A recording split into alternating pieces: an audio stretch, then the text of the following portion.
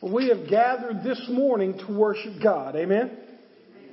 To take a few moments out of our week to begin the next week by studying His Word and hopefully applying it to our lives. Folks, do not let this become another Sunday. Do not let this be just another worship experience.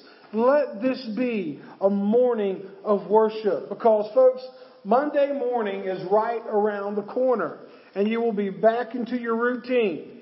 And by God's grace, you and I will be back here again next week. But we must allow the power that we experience today is the same power that gets us through the daily grind of the week. Let me ask you something. Do you expect the unexpected today? Do you come to worship the Lord expecting something? Or do we just come to worship because that is what we do? Do you expect that you may have an encounter with Jesus this week? My prayer is for you and that I can live a life of expectancy. That it's not just another week. We have 52 calendar weeks in the year. And as Donna reminded me this morning, we have 50 more weeks until Christmas. But yet, we're in the same routine, the same rut.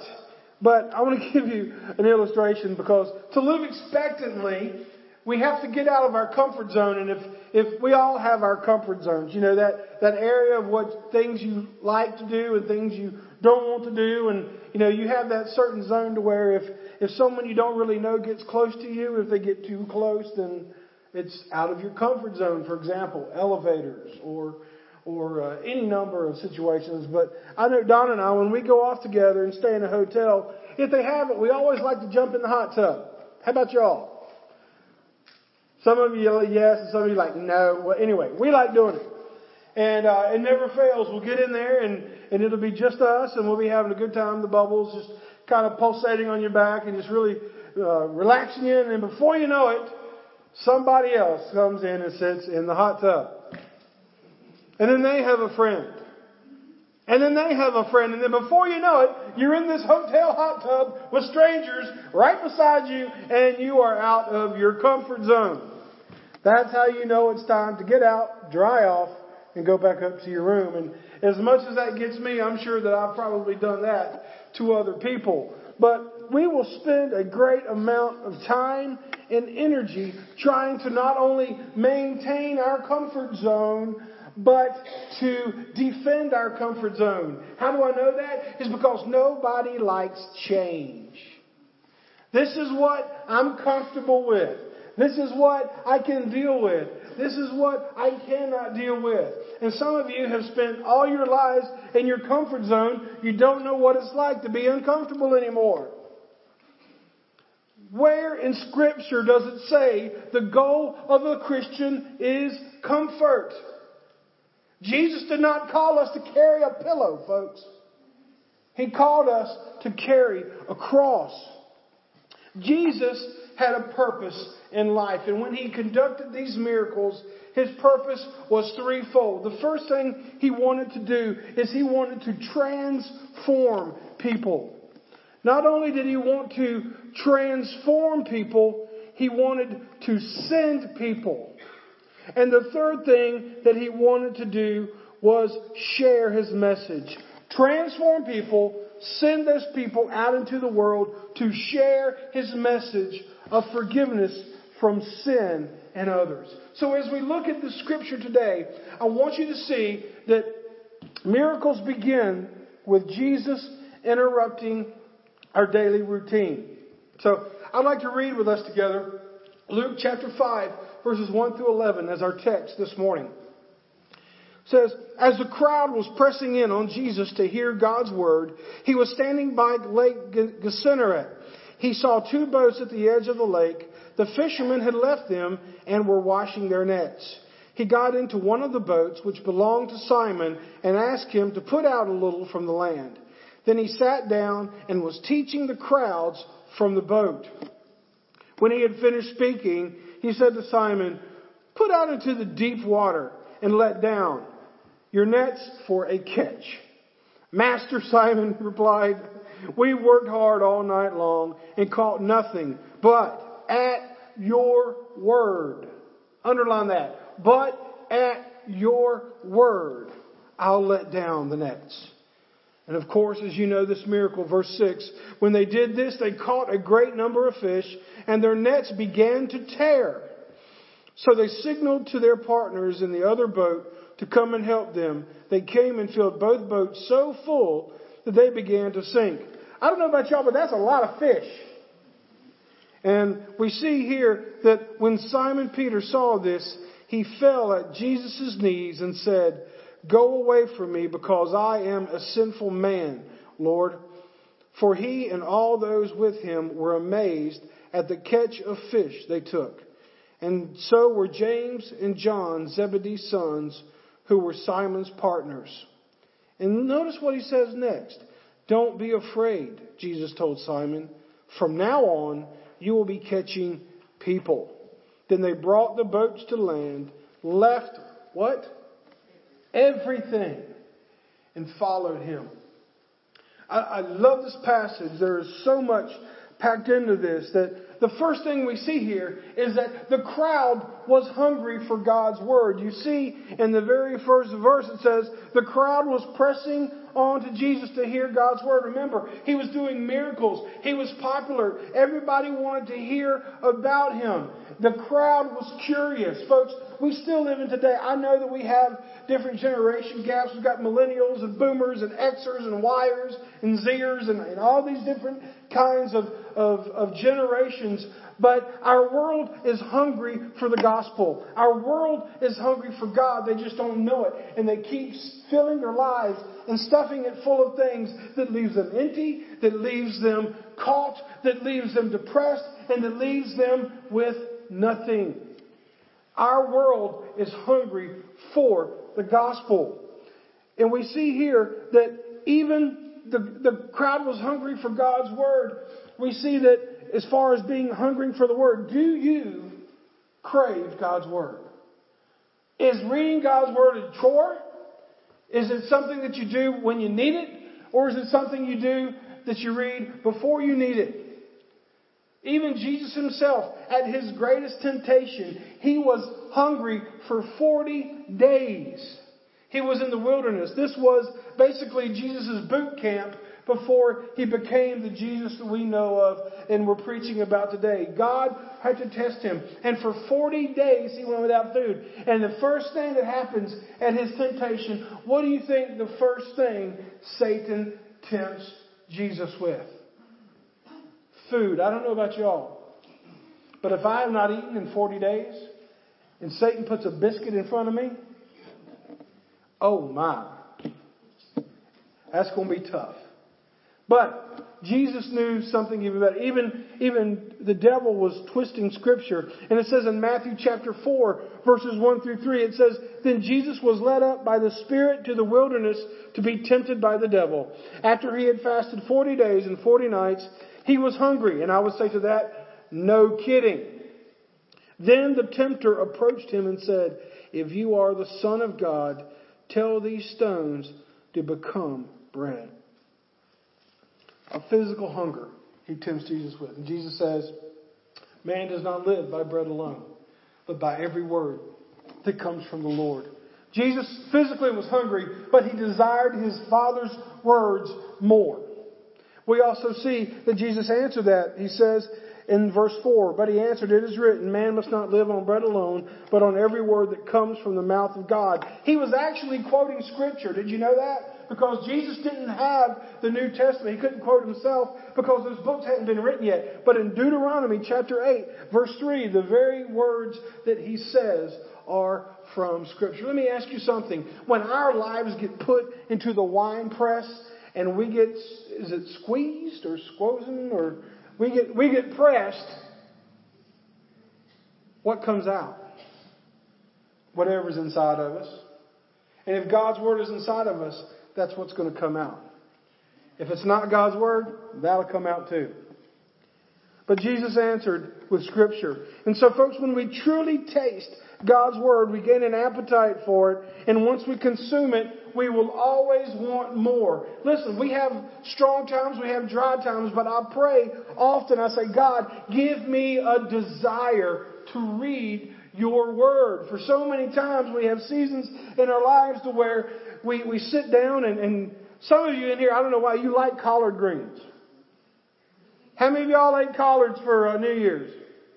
All right, we got. Wow, I feel like I'm the only one that's out. Well, anyway, I don't like collards. But sometimes when it comes to reading the Bible, there are days when it feels like I'm eating collards. And then there's other days when I feel like I'm sitting down to a nice T-bone steak. It's not God's Word's problem. It's the fault is not there. The fault is with me. But when is the last time you prayed, God, give me the desire to read your Word? Even those of you that are children in here, when's the last time you said, I'm going to have a tough day at school tomorrow. Let me read a scripture. Let me read a verse that's going to help me get through the day. If you don't have one of those verses, talk with your parents. Talk with your teacher. Talk with myself. We will get you that. But God's Word is what frames our day. And as we see here, the fishermen, what were they doing with their nets? They were washing them. Because if they do not wash their nets, and if they don't spread them out and they dry them at the end of a work day, they will rot. And then a net that rots is no good. The nets that they used were like a big bell-shaped net with weights around the end of it tied to a long string. I remember when I was a summer missionary at Huntington Beach State Park, my recreation was going fishing for the mullet fish that were in the marsh and area, stuff like that. And so I got pretty good. There was this big net with weights on it, and you would sling it. And it would be like, and it would go from being all balled up to being like this big circle. And then it would just sit on the water. And the weights on the net would just pull it down. Then you pull the string, you come back, and hopefully you'd have some fish in it. This was that, but the nets were much bigger. And it took more people to do that.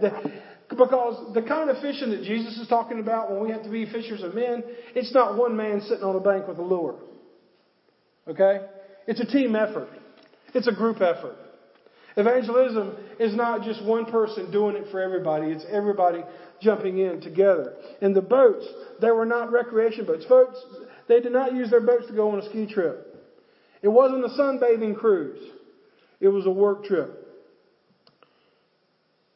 We all have daily duties just like them. They had to take care of their nets. We have to pay the bills. We have to eat. We have to wash the dog and all those kind of things. But everyone has a daily routine to some extent. And the fishermen were doing their daily grind. They were, at the end of the day, they had caught nothing and they were washing their nets. Now, I've been in situations where you've worked in companies or you've been in organizations where you had daily checks that you'd have to do. Some of you have worked in plants and other places where you know when you go in, the first hour or two is checking your equipment. And the next hour you do this and the next hour you do that. The fishermen were just doing their daily grind. And they were upset because they had been out there all day and caught nothing. But here's the thing. Jesus challenges our comfort zone, doesn't he? Jesus is no respecter of our comfort zone. I love this. If you look back at the text, unexpectedly, did Jesus ask to come into the boat? Nope. He just went and got in the boat. Who is Jesus Christ to just step into that boat without being asked? Who is Jesus Christ to ask you to do something without giving you some kind of warning? Folks, I'm going to go ahead and tell you that if anyone has the right to interrupt your life, it is Jesus Christ, because your life is not your own. If you are a Christian, let me tell you what Mark 10:45 says. Mark 10:45 says, "For even the Son of Man did not come to be served, but to serve, and to give His life as a ransom for many." Your life is not your life as a believer because Jesus bought it on the cross. Also, 1 Corinthians 6:19 and 20 says, "Don't you realize that your body is the temple of the Holy Spirit who lives in you and was given to you by God? You do not belong to yourself, for God bought you with a high price. Therefore, you must honor God with your body." Will you let God take you out of the comfort zone today you're in? Would you be willing to pray, God, I know that I'm comfortable, I know that I'm set in my ways, and I know that I'm in my rut, so you come in my boat and you show me what you want me to do. If you don't want that to happen, do not pray it.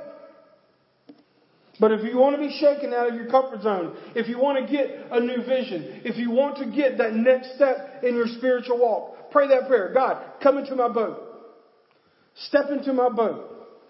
And we see here the second thing is that Jesus' commands are simple yet challenging. They are simple yet challenging. In verses 3 through 7, it says in chapter 3, of course, he got into the boat. And what did he ask him to do?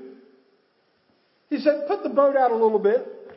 Go out a little bit because remember, the crowds are pressing on him and there's no way he could have talked to everyone in that position. So he says, take me out in the boat a little ways. Because see, the crowds were surrounding Jesus to the point that he could not communicate his message. And to Jesus, the most important thing to him was communicating the message. He cared nothing about his celebrity status. It was his teaching that he was concerned about. And why do you think it was significant for Jesus to hop in that boat and go out a little ways in the lake? There's some technical reasons for that too. Number one, if he got into the lake and went out a little bit, they couldn't crowd him, right? And the second thing is, they didn't have PA systems. They didn't have microphones like I'm wearing. And so Jesus knew that by being on the water reflects the voice. It was almost like a PA system. More people could hear his words because the physics of sound dictate that his voice could carry further because it went along the water.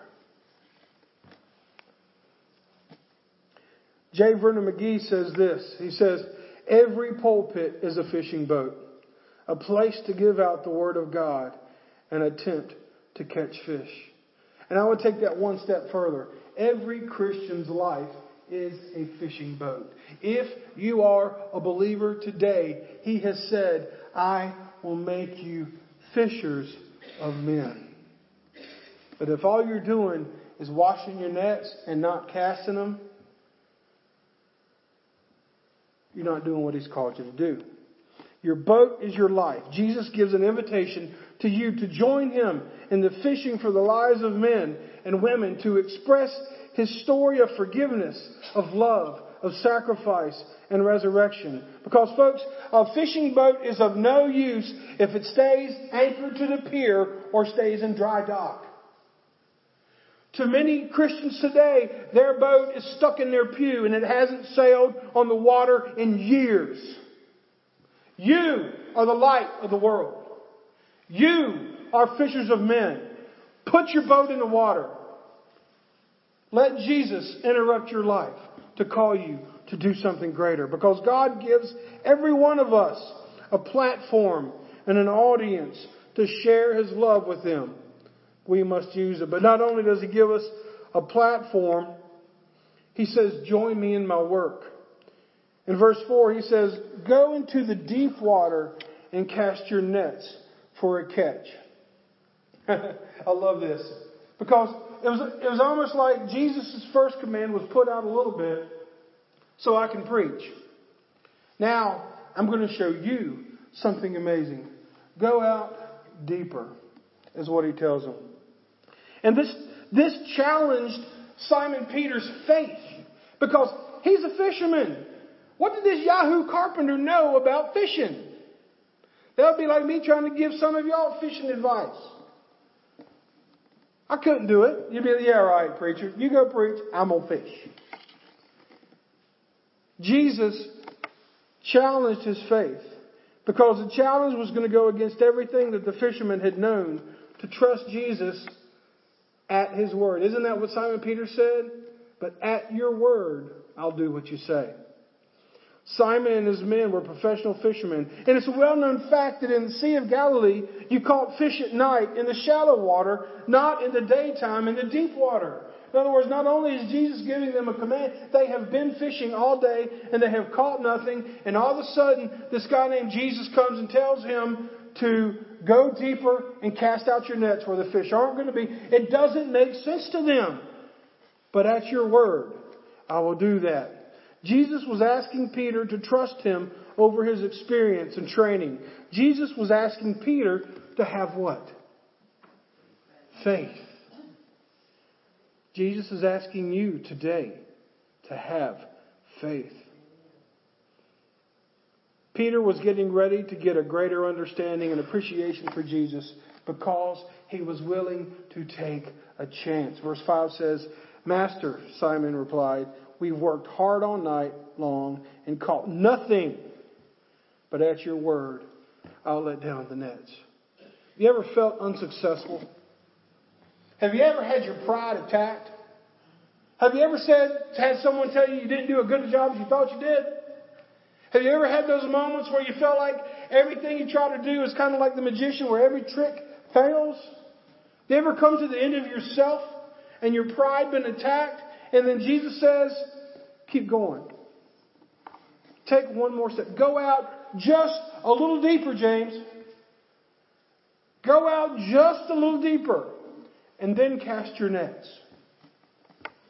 Will you love and trust Jesus enough to take Him at His word?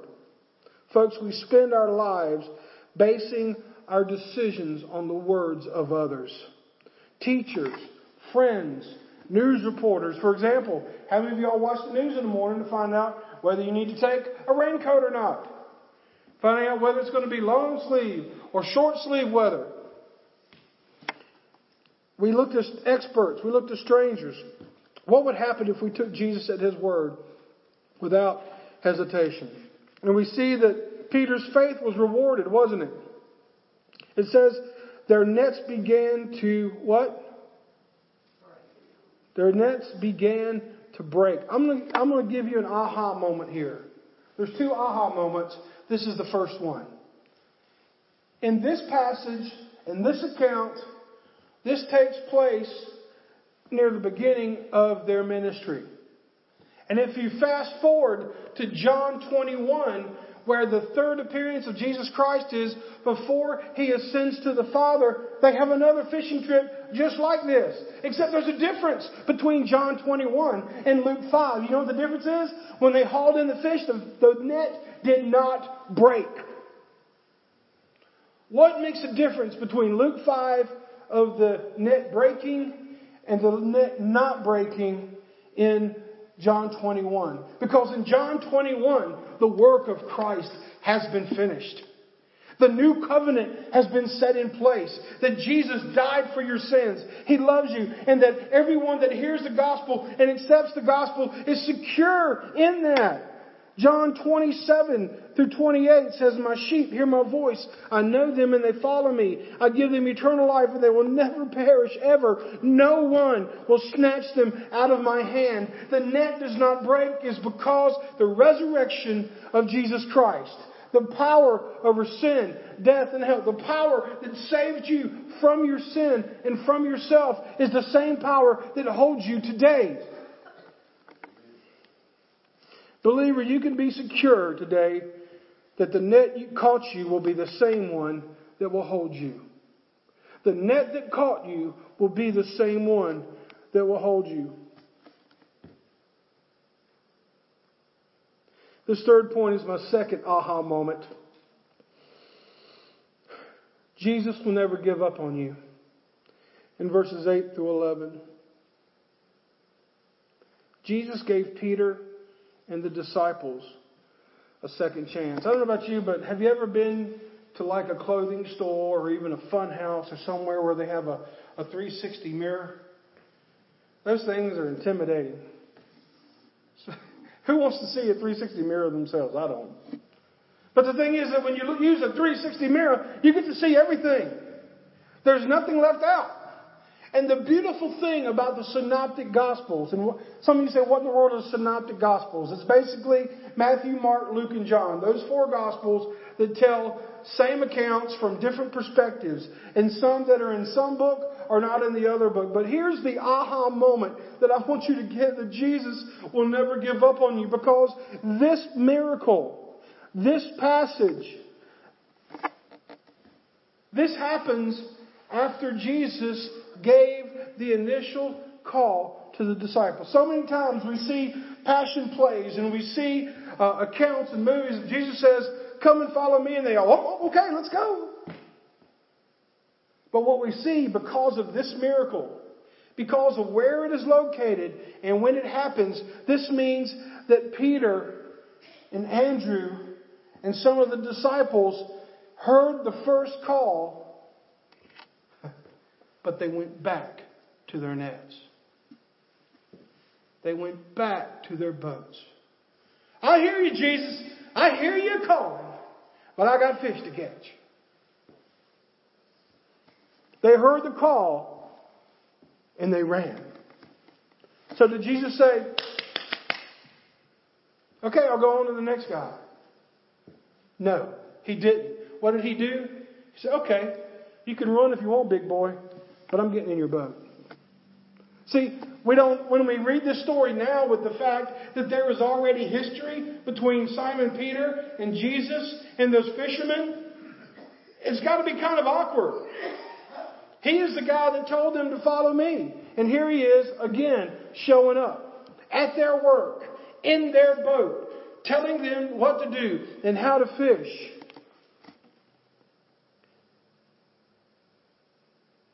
If you go back and look at verse 3, it says he got into one of the boats which belonged to Simon and asked him to put out a little from the land. Even though Peter and the others had ran from Jesus' initial calling, he pursued them. You may have felt Jesus' calling before, either to accept or serve him. Is he stepping in your boat today? Is he stepping in your life today with a simple command to put the boat out just a little bit?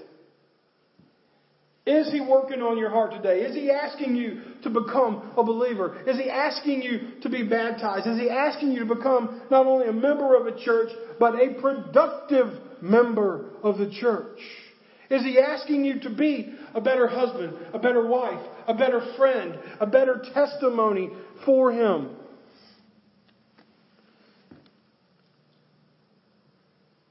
What did Peter have to do to get this blessing? I'll tell you what he had to do. When you give up on yourself, Jesus will use you. When you give up on yourself, Jesus will use you. Jesus tackles Peter's pride head on.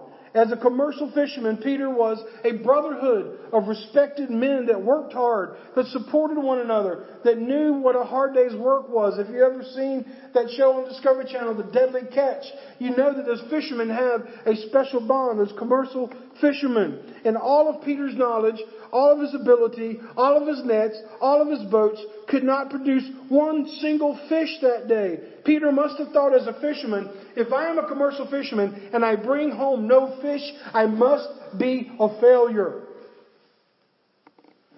Peter's pride was attacked. And sometimes when you don't feel successful, or sometimes when you feel like that you're just spinning your wheels, that's that pride that's being attacked. But Jesus' miracle brought Peter to the end of himself. Being at the end of yourself is a very raw, very hard, but very beautiful place to be. Because when you come to the end of yourself, that's where Jesus begins to work. When Jesus displays his power to us, we see him for who he really is and ourselves for who we really are. Peter was humbled. His first response was what? As we look here in the scriptures, what does it say in verse 8? When Simon Peter saw this, he fell at Jesus' knees and said, "Go away from me, Lord, because I am a sinful man, Lord." For he and all those with him were amazed at the catch they took. And so were James and John, Zebedee's sons of Simon's partners. Not only did he have the guilt of doubting this man that got in his boat, he is now looking at the man that called him to follow him, and he said, "No, I won't go." And then he finally realized at that moment, oh, I've made a terrible mistake. He was repentant. He confessed. He said, "Jesus, you should just find somebody else. Someone who has greater results and greater faith." And Jesus said, "No, Peter, I want you. I love you too much to leave you now." He says that to you today. I want you. Yes, there's other people I could ask to follow me, but I want you. Why did Jesus do this to Peter?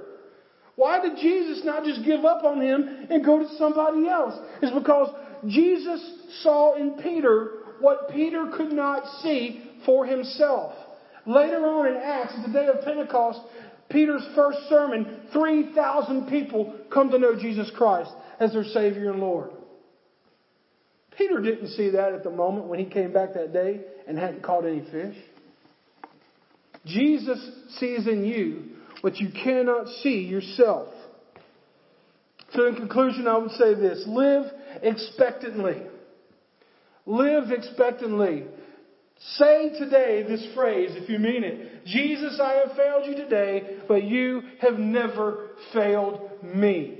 That is your mantra. That is the thing that hopefully as you get up and go to work tomorrow, or as you go back and look over your notes if you took any of this, or you go back and you listen to the podcast of this and you hear this, remember, Jesus, I have failed you today, but you have never failed me. And Peter is living proof of that. We see this in this miracle. So do not discount or drown out Jesus in your daily routine. Live a life expectant of His invitation to follow Him on a daily basis. And folks, if you have failed Him before, He's going to lovingly give you another chance. Because He doesn't dwell on what you were, but He dwells on what He's going to make you. He doesn't dwell on what you were. If you prayed and you confessed and you got rid of those sins, He doesn't go back and look at that. It's not what you did, not even where you are, but where I want to take you. And being a fisherman, as I said earlier, is not an individual sport. Just as Peter needed partners to bring in the haul of fish, we need each other. Church life is not a game of solitaire that you play by yourself. We need one another. And your success in growing your faith will not be accomplished by what you have done for Christ, but having the faith to believe in what He wants to do in you and act on it, even if it's a small step. Live expectantly today. Let's pray.